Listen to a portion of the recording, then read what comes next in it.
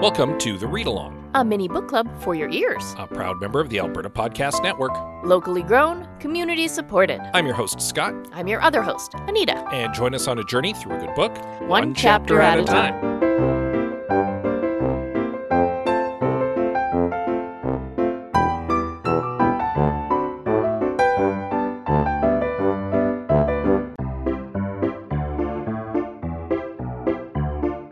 This episode of The Read Along is brought to you by Park Power, your friendly local utilities provider in Alberta, offering internet, electricity, and natural gas with low rates, awesome service, and profit sharing with local charities. In Alberta, you get to choose who you buy your internet, electricity, and natural gas from.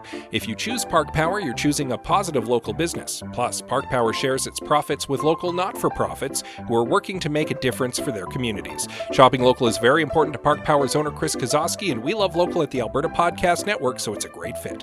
Learn more right now at parkpower.ca.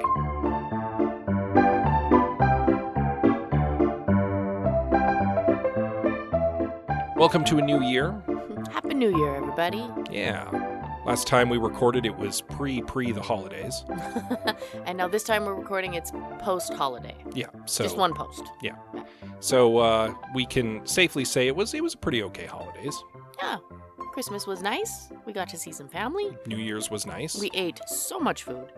Over Christmas and New Year's both. So much food. You're not on a diet over the holidays. Yeah, you shouldn't be. No. It's You're just torturing yourself. It's not a thing. And you want to enjoy the holidays. Yeah. Generally speaking. So Like, you don't have to go overboard. no, but you go back on your diet in January. Or you start a new one in January. Either way. Resolutions and all.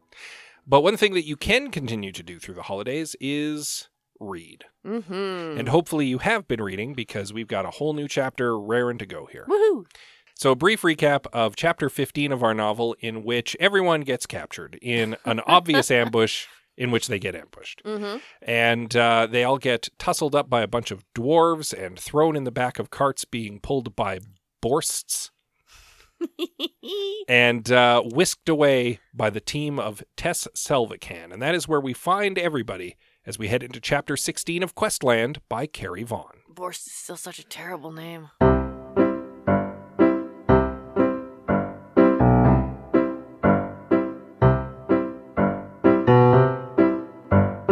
So we arrive at Tess Selvacan's headquarters.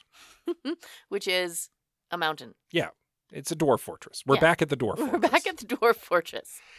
And it's pretty impressive. Everybody's mouths are agape. Arthur is clearly impressed that she's managed to dig out a mountain, which, of course, she will later confess most of it is 3D printed. Well, no. I think the mountain was dug out, but all of the, intricate stonework is printed. Yeah, none of it's You can't real engraving. You can't print out a mountain. I don't think it works Well, that way. a lot of the interiors are printed, but Yeah. we find that out later when Tess has a little tete-a-tete with Addie. But before then, Tess gets everyone out of the carts. Addie actually has a moment where she ruins the magic for herself because she's seen Arthur turn off the people of Firstashire. She actually wonders, are those wargs going to be taken to a pen where they're stored, or do they just switch them off when do they're they not just using turn them? off their works at the end of the day? Because a little bit of the magic is starting to fade for her because she's seeing a lot of how the sausage is made. Yeah, well, because she's not part of the game anymore at this point, right? Yeah. She's now starting to see the underworkings, if you will, Mhm. of the island. And yes, as impressive as everything is, the magic is being ruined. A little bit, yeah. She is seeing how the sausage is made. Yeah, and that's never great. I disagree, but that's just me. So once again, Arthur tries to parlay with Tess and is like, listen, we can put our heads together. We can help these guys out because they're here to help Harris Lang. And Tess isn't hearing any of it. She's like, I don't trust you. I don't trust them. I don't trust anybody. So no, the answer is no, basically. Basically? For the time being, you're our prisoners, and that's how things are. Arthur's not super happy with that, and neither really is Torres, but Torres at the very least is like, I do still have a message for you from Harris Lang. Yeah. Which Tess does retrieve, and then she kind of picks out Addie right out of the lineup and is like, Listen. You don't belong here. You don't belong here. You're not with Arthur's team, because I know Arthur's team. This group of mercenaries are all hardened soldiers, and you're not one of them. So what's up with you? Before Addie really has a chance to explain, Arthur jumps in with, "That's Addie Cox." And Tess is once again, like, backpedaling. That facade cracks for a second, because she's, for a moment, it's almost like she's starstruck. Like, wait, you're the Addie Cox? The one that Dominic always talks about? And Addie's like, surely he doesn't always talk about me. And Tess fills in something that Arthur hadn't previously, which is that apparently Addie was the barometer by which Dominic made all of his decisions. And in design meetings and such, he would always be like, no, Addie wouldn't like that. Yes, that's the way Addie would do it. We should do it this way because that's what Addie would expect. This was Addie's favorite thing. It's all been about her. And you had actually said this a couple chapters ago on the podcast. Yes, I know. Where you had said, in a different context, I think Addie would be flattered. And right now, in this context, Addie is both horrified and flattered. Right? In equal measure. Because it's really sweet. He's trying to do this all for her, right? He is, to him, to Dominic, Addie is the pinnacle. She's the perfect nerd. Yeah. He is trying to impress her, or the idea of her, I guess. I'm not sure. We haven't met Dom yet. Yeah. But that is equal parts very sweet, right? Because, wow, you're doing this all for me? How flattering. And horrifying because this is her ex-boyfriend. And it's very stalker behavior. Oh, it's so wrong. We're going to put a pin in this because I want to come back to it at the end. Because I imagine we're going to come back to this a bunch of times through this book now. Probably, but I'm gonna hypothesize something towards the end of the chapter. Very good. Tess is like, all right, so for now, we're all going to sit tight. I at least need tonight to think on things and to check this message out from Harris Lang. So, also, at this point, I believe it's quite late in the day. Yeah, so we're all going to have a snooze. Arthur and your team, you're going to be taken to, like, the West Wing. Over on the East Wing, we're going to be sending Torres and his team. Addie Cox, you're with me. And Torres immediately gets defensive on this. In fact, Addie is a little surprised at how defensive he gets on this. What I can think of myriad reasons why. Yeah, and he's like, sit tight, we've got this, as he's being led away. He gives Addie kind of that reassuring look, like, it'll be okay. And it does kind of reassure her. Right? Because he seems very competent. Well, also, he is responsible for her. Yeah. And her being taken away by someone else is concerning. Now, Tess does make a point of dripping poison in Addie's ear about Torres in this chapter, which I think is interesting and very telling of her character. Mm-hmm. Because she is, if Arthur is paranoid, Tess is hyper-paranoid. Oh my God, yes. And she actually explains this to Addie as they're making their way to the Solar, the library, wherever it is that they have a little get-together, that Harris Lang, and this is, again, information that Arthur wasn't really forthcoming with, and I think it's because Tess is more tired of Harris Lang than Arthur is, and she's like, he's hyper-paranoid about this project. Super hyper-paranoid. That's why all the information goes through him, because he can't even let the three design heads get together and talk about the island without him being in the room. Yep. Because he's afraid we're going to steal it from him or something. Like, I don't know. But that's proliferated through everybody else. No one trusts anybody on the island because Harris Lang doesn't trust them. So because he's a bad businessman. Like it turns out most billionaires are. Who knew? Yeah. Okay. So what's happened here is that the paranoia runs, like, we knew it ran deep. It runs bone deep with Tess. After we met Tess, I realized it runs so much deeper than we even thought. Yeah. And we thought it ran pretty deep. So what Lang has done here is he's created, like, an isolated civilization, for lack of a better word, where he has put all these policies in place that causes people the same kind of paranoia that he is experiencing, right? So what that's done, though, is turn all of these people against each other, right? And so now everyone behaves like him. Yeah. Super duper paranoid. Which is actually really bad for getting this park built. It's one thing for one person to be super paranoid. Yeah. It's one thing for a lot of people to exist like that. This whole thing is going to crumble. Well, and further to that, one of the reasons Tess wants to sit on what's going on is because, and I kind of glazed over this, well, she and Arthur are talking at the beginning of the chapter. She confirms that 10 Coast Guard sailors are dead. And is like, so there's going to be criminal charges for someone at the end of this. Right? And that's clearly not making her super keen on seeing this situation resolved. Yeah. But the problem is the longer it gets drawn out, the worse it's going to be. I know. And Harris Lang's message for her also, she cut it off real early because he started to talk like about there was something going on. Right. And Addie caught on to it. Of course she did. It was super obvious. Yeah. But so rightly so, right? Because we as readers need to know what's going on. Yeah. The whole conversation between Arthur and Tess. Remember I said before Arthur's not telling us everything? Oh, yeah. There's even more that people aren't telling us. Yeah. Right? Like, there's so many little hints about all of this. There's some story involving this island that we're not being told yet. Yeah. Which leads me to believe that maybe Dominic is going to tell it to us. And he, by the way, definitely knows Addie's on the island and has since at least the Sphinx encounter. Probably. Because it turns out all of those statues are security devices. Right?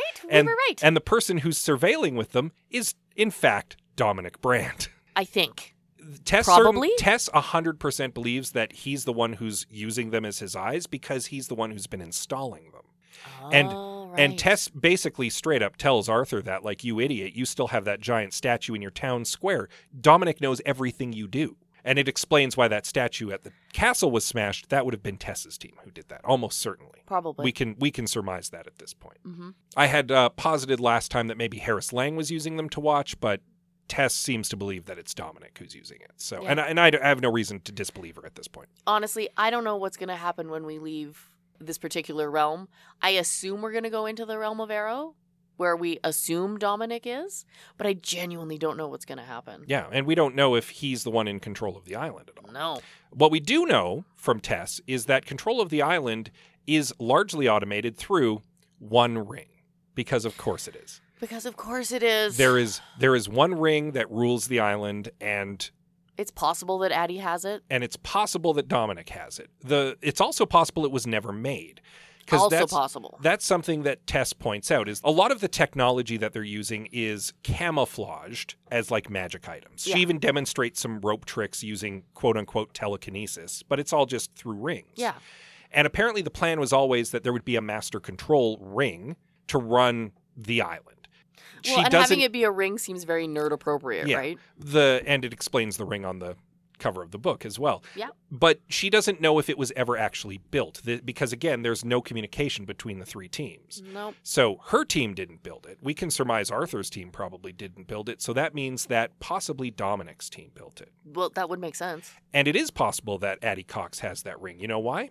Because she found it? Because he set it up for her to find? Because he's known she's been on the island since the Sphinx encounter. Mm-hmm. And they walked their way right up to a statue? The labyrinth. Yeah. And the Eldritch statue where she found the ring. So it's entirely possible that Dominic planted the ring in her path if he's been able to keep track of her so far. Which means, then, that Dominic is not the one in charge, that we're looking at... This is where I'm going to pull out that pin. All right.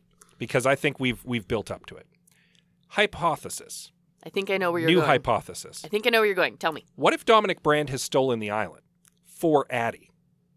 That's not what I thought you were going to say, but it's also very good. He's been purposefully making sure that the island is built to her specifications. He believes that he needs to be her hero to take her away from her terrible life and put her into a beautiful fantasy. So he steals the magic island from Harris Lang to give to Addie Cox. He's giving her control of the island. In that case, he is... a crazy person. Completely mad. Oh, absolutely. Completely mad.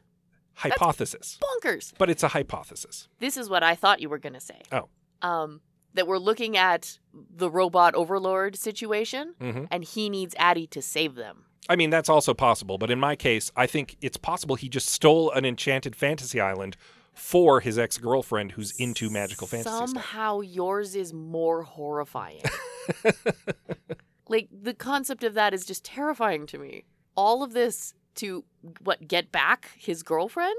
Or to do right by her in his own weird way? Oh, honey, no. Oh.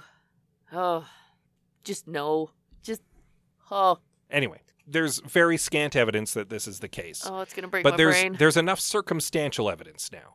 The fact that he's possibly the person looking through the statue eyes. The fact that she did find a mysterious ring. And now she has a Triforce, too. Yeah. The fact that he's been funneling the design in a way that she would find perfectly pleasing, which, by the way, might be why she's been so impressed with the island so far. Yeah, that makes sense. Because it's right up her alley. I wonder if Tess has a Triforce piece. Possibly. We might find out. Anyway. What Tess does have is some mead, but unfortunately no tea still.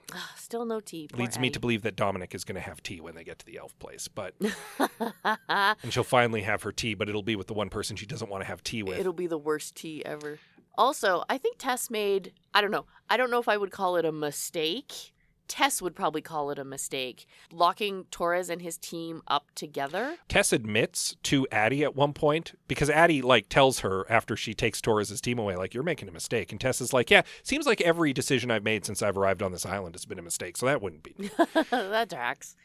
Just, I can't help but feeling like they're going to just A-team it.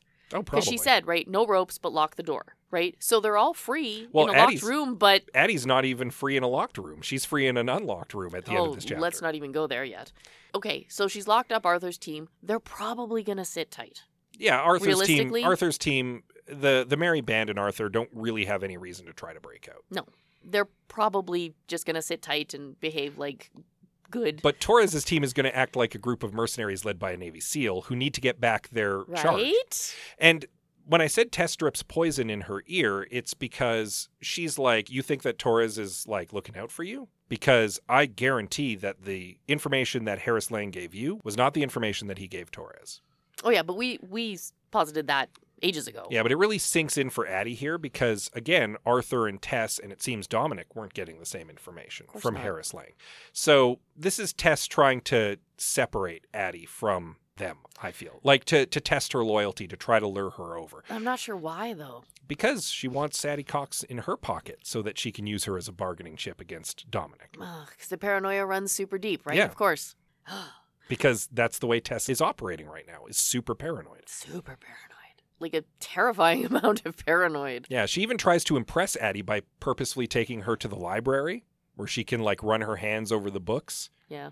Like, Tess is trying to win Addie over in the last part of this chapter. I think so. And I guarantee it's because she wants Addie to be her ace in the hole, not Torres's ace in the hole. I don't think it's going to work out that way for Tess. I don't I think Addie so. trusts Torres a lot more than she trusts Tess. Probably. A lot more than she trusts any woman who says, I crossed an item off my bucket list, which was to release my flying monkeys. Just saying. Okay. That is a pretty awesome thing, though, right? Like, I can imagine Tess standing there being like, fly, my pretties, and just getting a ridiculous amount of satisfaction out of that. You know, one of those, I've always wanted to do that moments. Yeah. Yeah. So a lot to digest in this chapter, even if there's not a lot of action in this chapter. Oh, I have an entire page of questions in my notes about everything in this chapter. There was so much to take in. There's so much to unpack. Even though not a lot happened, because like, we get action-wise. Because we get some real tangible information. Oh, we get so much stuff. And I have so many thoughts, especially stemming from our earlier conversation a few episodes ago about how this is terrible theme park design. Yep. This continues to be really terrible theme park design. Yep. Even the idea that Dom is trying to tailor the island for Addie is a terrible idea. Yeah, you don't... Theme park-wise. You don't want to build a theme park for an audience of one. Right? Unless you're planning to steal that theme park for them, I'm just saying. Okay. That's different. We all know Tess is clearly guilty of something, right? Based on the conversation.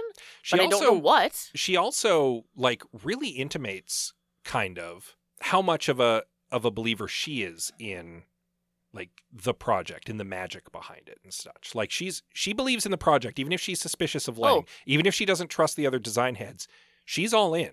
She didn't question that Kool-Aid. She drank it right away. And the implication is, like, I don't think Tess Selvacan wants to go home.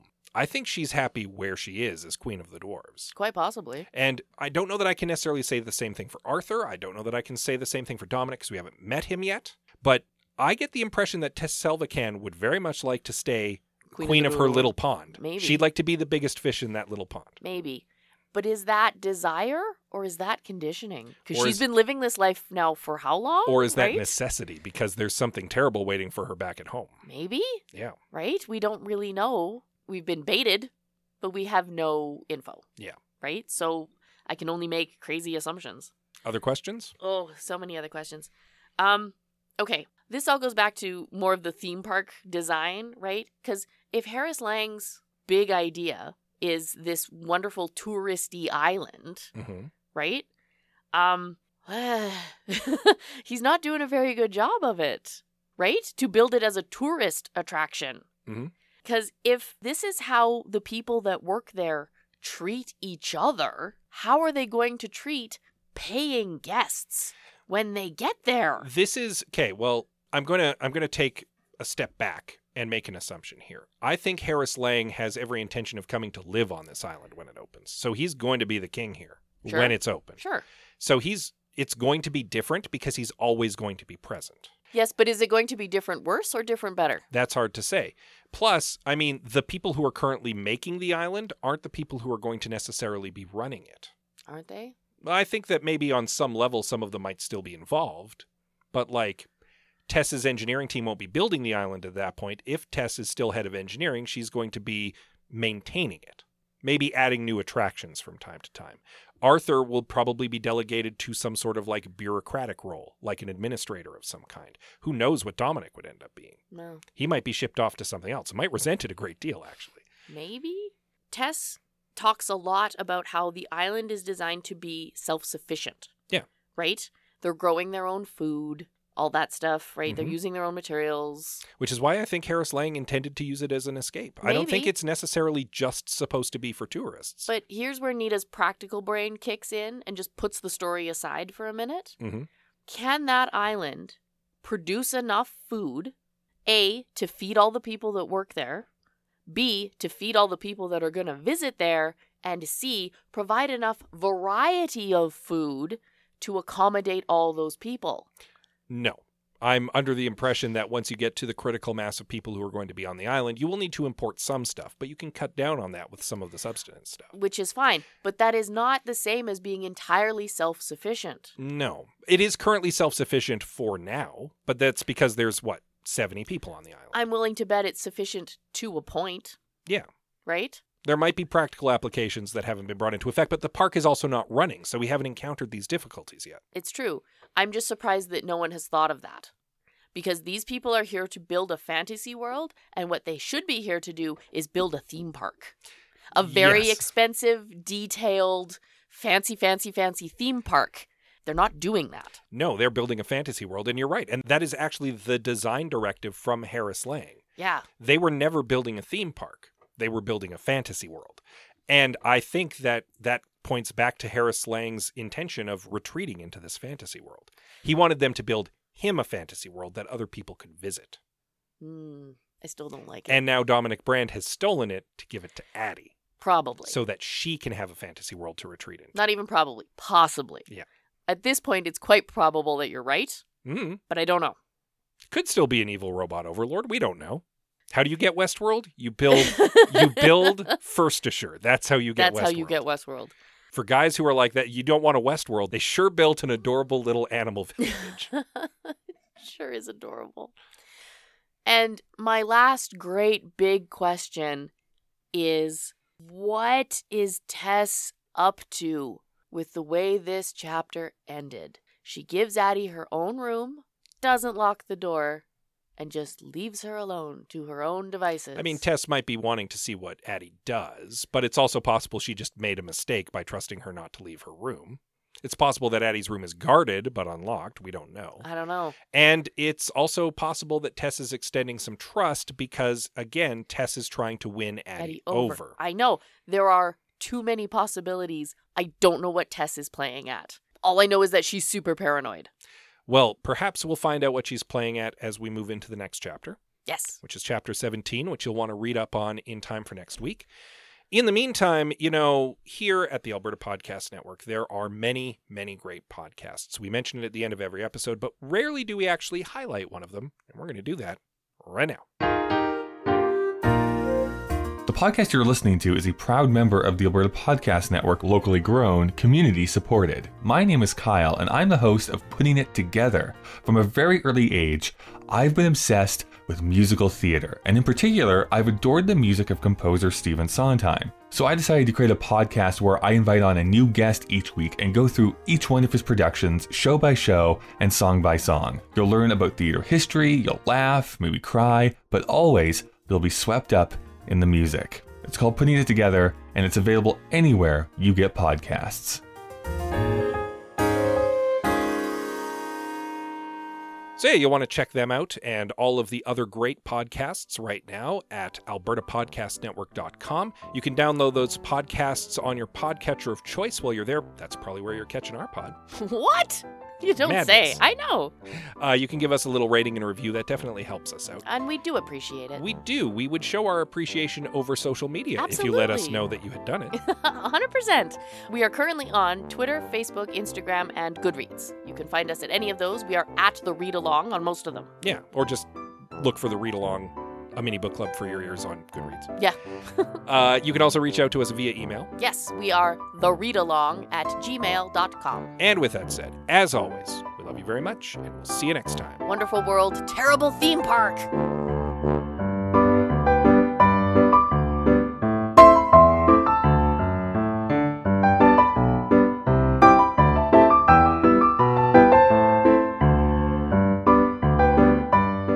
Thank you for joining us on The Read Along with your hosts, Anita and Scott Bourgeois, a proud member of the Alberta Podcast Network. All Read Along music is by Kevin MacLeod at Incompetech.com. Cover art is by Aaron Beaver.